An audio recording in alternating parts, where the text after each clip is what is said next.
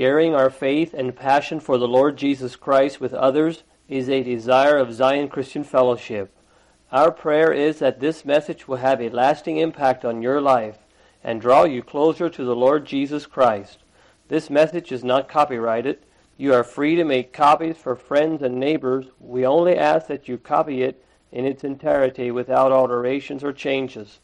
Now unto the King eternal, immortal, invisible, the only wise God, be honor and glory forever and ever. Amen. Well, good morning. Good to be with y'all. Didn't know quite how we left it, if you were getting up or whoever it was or not. Anyway, why don't we bow for prayer? Dear Jesus, thank you for this day that you've given to us, for the opportunity to be gathered here. Lord, to meet with your family here in this building. Lord, and we desire to be encouraged of you, that you would speak into our hearts, into my heart, into each one of my brothers and sisters here. Lord, and as I speak what I feel you've laid on my heart, pray that you would direct me, direct the words spoken. Bless the rest of this service, I pray, and encourage us all, I pray, in Jesus' name. Amen.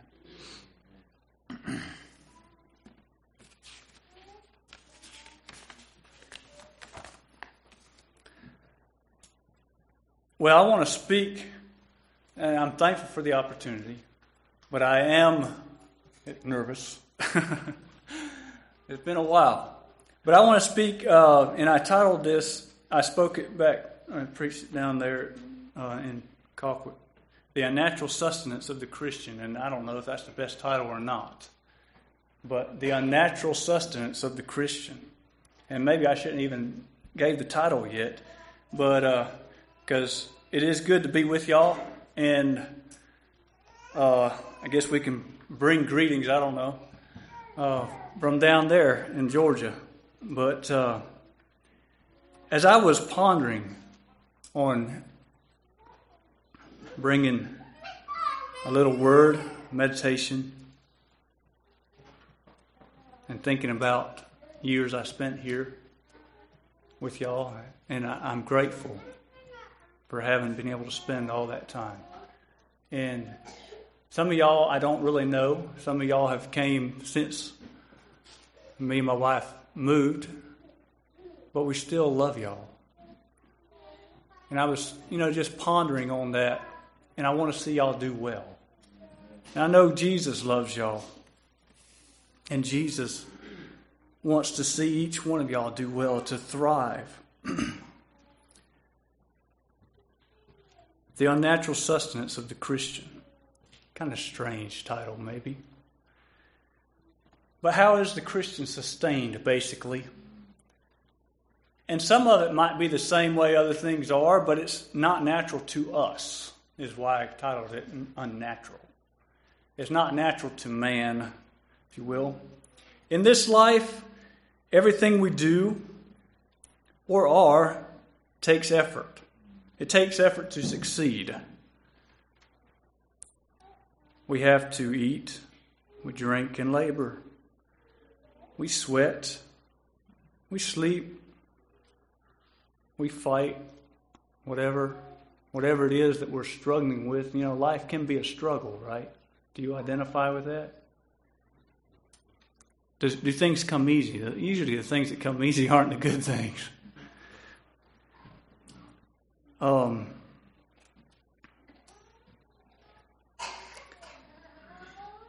If we do nothing, nothing happens. We end up lost. Maybe if we're in the woods, if we do nothing, we end up lost. If we do nothing as far as preparing for the future and, in realms of eating, we end up hungry. Sure will be forgotten. Okay? So all these things take a lot of effort. And we don't like being left behind, right? I don't. So understand here when I say we find ourselves in a rat race of the survival of the fittest. You know where that comes, right? Comes from. But understand that, it's kind of a natural response for some of us, I guess, where I find it in myself.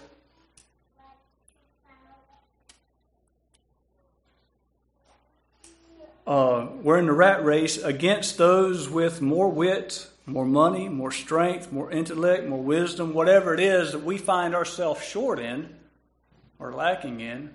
We're trying to keep up with whoever it is, right? Myself,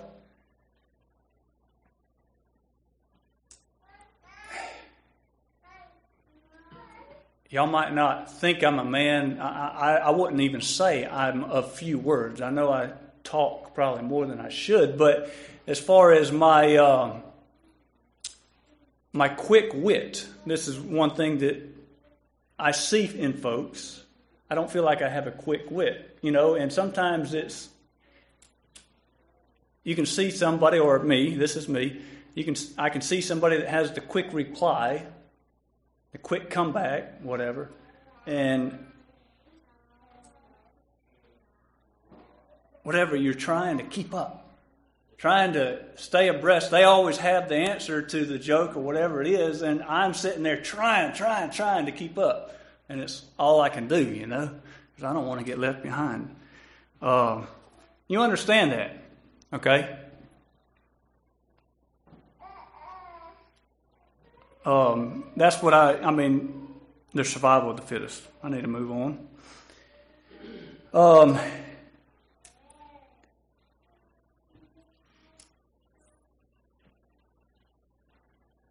We can find ourselves on the short end of the stick. We might be needing more money because we're not keeping up that way. We don't keep up with the Joneses, if you will. So what do? We work like crazy, only find ourselves burnt out, wore out because we're working so hard trying to keep up. And we find out we work so hard we need to go on vacation. We go on vacation, we come back and things are broke. Something went wrong. So this is this constant, whatever. You get my point. This is the human struggle. I'll call it that. Doesn't sound. The picture I just painted there is definitely not restful, and it wears us out. I don't know if y'all can identify with being there. I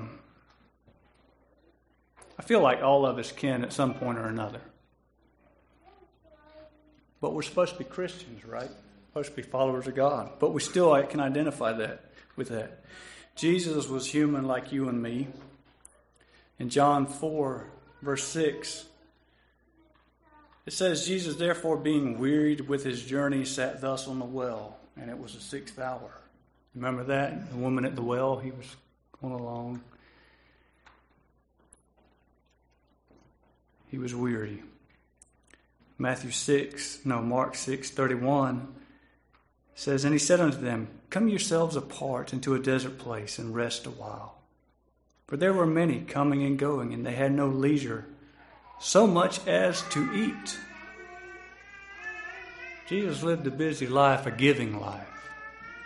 But he himself, he was still human and he needed that rest. Come apart a little while. And he told his disciples to do that. And if you remember, well, we might get back to that. I don't remember how these notes were laid out. But he went apart to rest and then didn't rest. We will get back to it, I remember now. There's a difference between us and him. He needed rest, but what's the difference? He's actually the giver of that rest now. Giver of life. Look some more there at John chapter 4, the woman at the well. Jesus answered and said unto her, If thou knewest the gift of God, who it is that saith to thee, Give me to drink, thou wouldest have asked of him, and he would have given thee living water. Think about that living water and how Jesus replied to this lady in reference to that rat race that I had been speaking about a little earlier. That living water.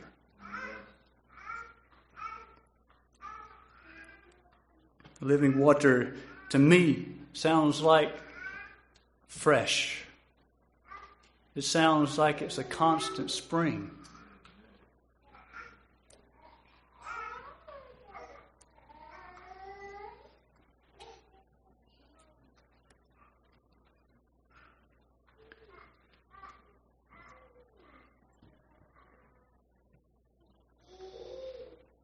I was talking about the physical life a little earlier, but I'm concerned that in our spiritual life, we can react kind of the same way, and I find it my tendency, the same way as we do physically, to conquer, to take care of problems. We react the same way spiritually. It can be a tendency to.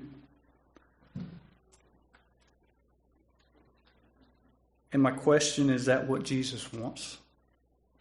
Is that how we're supposed to?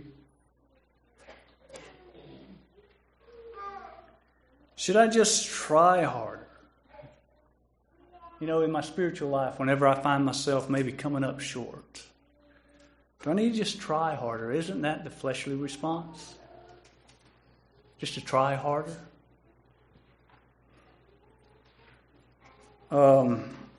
You know, we drive down the road and we get tired. And we drive and we're just like trying to stay awake, you know. You know what I'm talking about? That trying harder just to stay with it. Do we do that spiritually sometimes?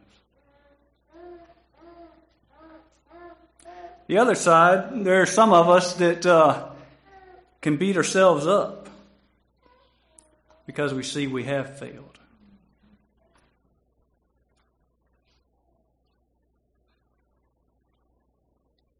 We beat ourselves up in our mind or whatever, and we just say it's no use. What is my natural reaction to my problems, to whatever I'm facing? What is that? We all probably have a little bit different ones.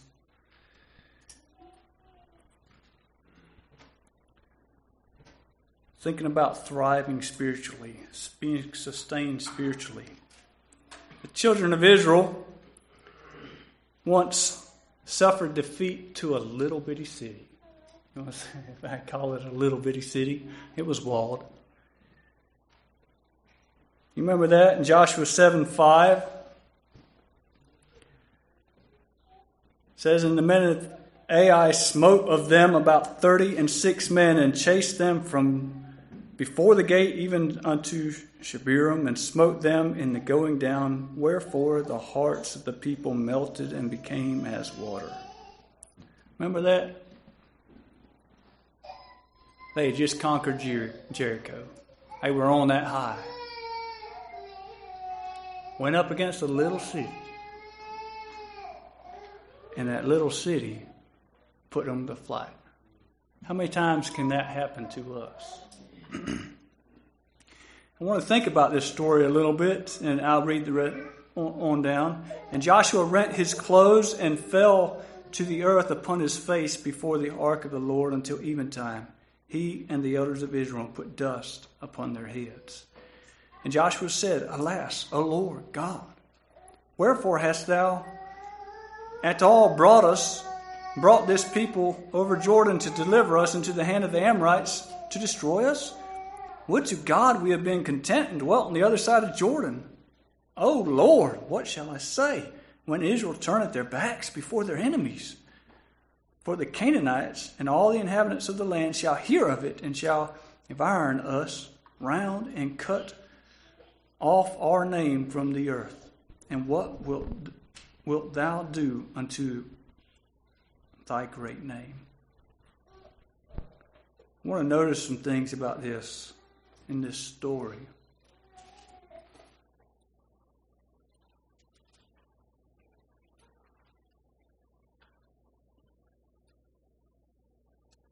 If I find myself losing a battle, what do? Maybe when I fail, what do? What do I do when I realize the things that I'm responsible for are not glorifying God? Joshua was responsible for the children of Israel, and obviously that was definitely not glorifying God whenever they fled in front of their enemies. What did he do? Can we draw any parallels and kind of maybe apply things to our life? What did he do? Joshua recognized failure. He saw the failure for what it was. Had to think, what if they would have said, well, look, we couldn't get them with, that was 3,000 men, let's double it up. Maybe quadruple it up. I'm sure they had the manpower. That 3,000 wasn't enough. Let's go a little bit harder. Let's throw some more at it. Is that natural response? What did he do? No, he realized something wasn't right. He fell down on his face before God. I noticed also he made himself miserable before God. That was kind of strange to me. He covered his head. Let me see, how does that say that? He and the elders of Israel put dust upon their heads. Strange. We don't do that. I don't. I haven't. Have you ever put dust on your head when you realized that you had failed? He owned up to all the problems he could see. And I say that because he didn't know everything that was wrong, but he owned up to everything that he knew was wrong. And that was that God's children had been put to flight before their enemies. The Lord said to Joshua, get thee up. Or maybe that's the wrong way to say it. The Lord said unto Joshua, get thee up. Wherefore liest thou upon thy face? Why are you laying down there? Get up. Israel sinned, and they have transgressed my covenant, which I have commanded them. For they have taken of the accursed thing, and have stolen and dissembled also, and have put it even among their stuff. Therefore the children of Israel could not stand before their enemies, but turned their backs before their enemies, because they were accursed. Neither will I be with you any more, except ye destroy the accursed from among you. We'll stop with that. We won't look at him anymore. God told Joshua, got serious with God, and God told him what to do, and he followed through. We know the story there. He followed God when God spoke. He got up and moved. Let's learn from Joshua. I want to go back to the woman at the well. John 4, verse 13. We find it says, Jesus answered her and said unto her, whosoever drinketh of this water shall thirst again. That's talking about the water that we naturally drink. The water that he had said, can you get me a drink?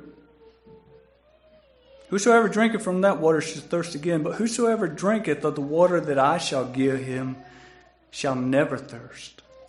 But the water that I shall give him shall be in him a well of water springing up into everlasting life.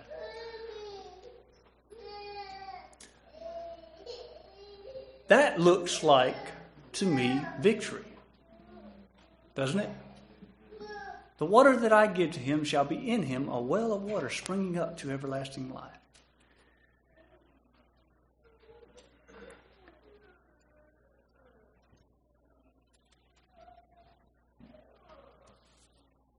Sometimes I have said it, and I'm sure it's here to a greater or lesser extent.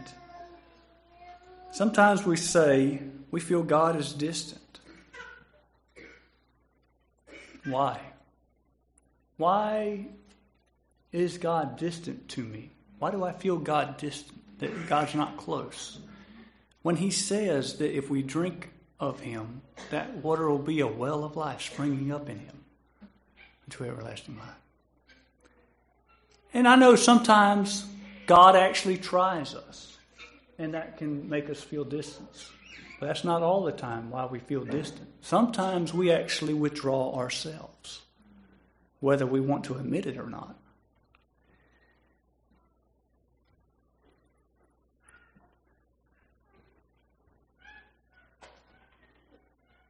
God says, he gives a promise. He says, I'll draw near to me and I'll draw near to you. That's a promise. And you can hold on to it. I can hold on to that promise. And I know that if we do that, it'll take place. But sometimes, why? Why, God? Why are you distant? And one thing I want to put right here is sometimes, or a question, are we engaging in things that God doesn't like? Okay, me and my wife, I started dating, courting her, whatever, back a long time ago. If I would have been trying to woo her heart, but yet knew that, I don't know, trying to remember back. Well, just put it in today's my life now, me and my boys like disc golf, right? Just say she doesn't, and I'm trying to woo her, and I invite her to go along and let's go play disc golf. And that's what I like to do, a whole bunch. And she doesn't like it. You think that relationship's going to go over very well? There's things that we can do that we know, if we admit it, that aren't drawing us toward God. And then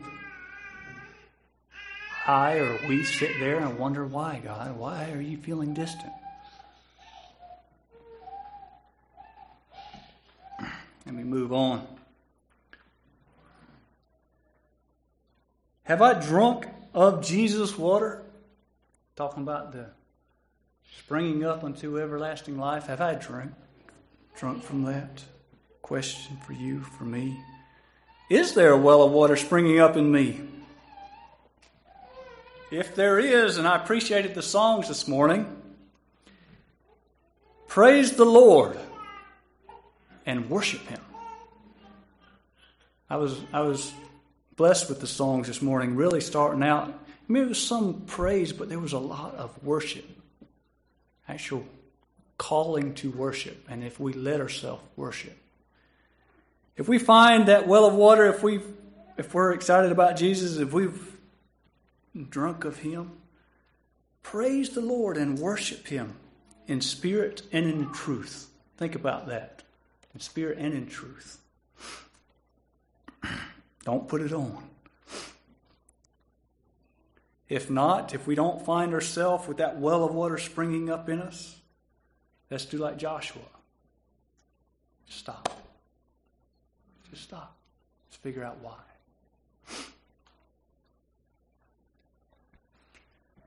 Thinking more about this sustenance. He says in 1 Peter 2:2, as newborn babes desire the sincere milk of the word that you may grow thereby. If so be ye have tasted the Lord is gracious. If you're a follower of his, if you're seeking the Lord, desire that milk.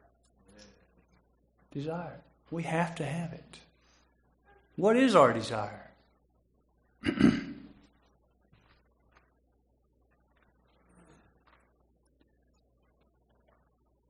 That little baby, they know when they're hungry, and they let you know. Would that be? Let's put yourself in that baby's shoes. We're too grew up for that, aren't we? We're too grown up to be vocal about desiring God.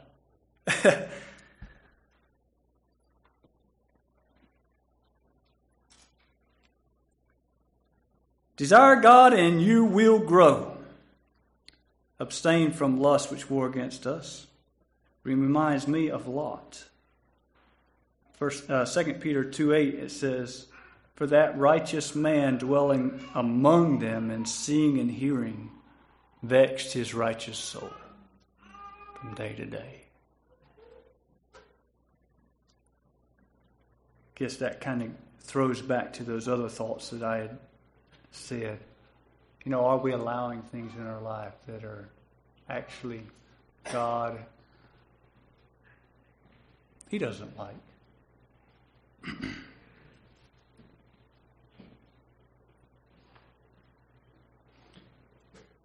Moving on, Mark 6:31, we find where Jesus, I think we had been there, He told his disciples to come apart and rest.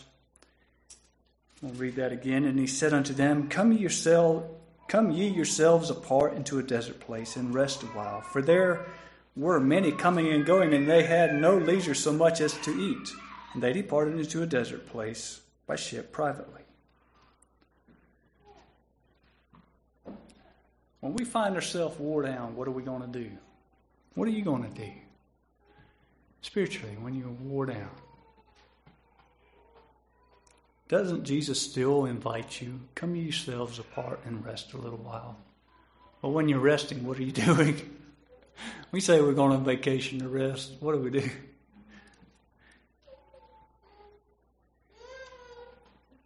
So they went to the desert. If you remember, he actually didn't rest that day. The people followed, and he ended up, that's where the feeding of the 5,000 happened, I believe. I don't have it wrote right here. I could turn to it, but Jesus found himself very busy. And he said to come and rest. And then there he spent his rest day serving. I can't imagine. I would have been wore out. And they were. Then spent the beginning of the night resting with his Father. Remember that? We have to go to sleep. And I think Jesus understands that. I mean, I don't know where to put that. Jesus was man, yet he was God, but he knew that he needed that strength from God. And he went and he spent that night resting, praying.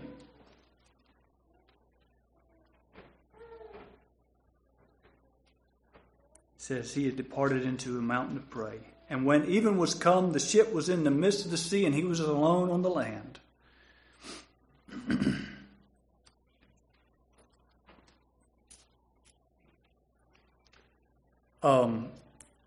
Think along with me also in how we can be sustained and how battles can be won and fought and won.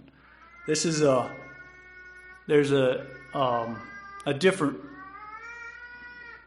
I can't think how to say it. 2 Chronicles 20 verse 17,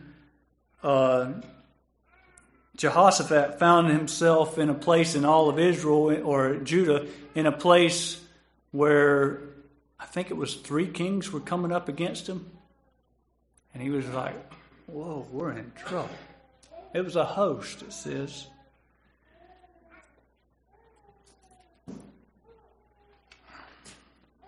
Ain't got time to turn there. But you remember that? What was the response that they had? There was one of the singers, I think, sons of Asaph. One of them, the Spirit of the Lord, it said, came upon them, and they stood up and they said, Ye shall not need to fight in this battle. Set yourselves, stand ye still, and see the salvation of the Lord with you, O Judah and Jerusalem. Fear not, nor be dismayed. Tomorrow go out against them, for the Lord will be with you. And then in verse 20, and they arose early in the morning and went forth into the wilderness of Tekoa. And as they went forth, Jehoshaphat stood and said, Hear me, O Judah, and ye inhabitants of Jerusalem. Believe in the Lord your God, so ye shall be established. Believe his prophets, so ye shall prosper. I guess I missed verse 18. I don't have it in my notes, but I have a note here that Jehoshaphat, as after he had heard the prophets, when the Spirit of the Lord came on that man and said that they weren't going to have to actually fight, he fell down and he worshipped.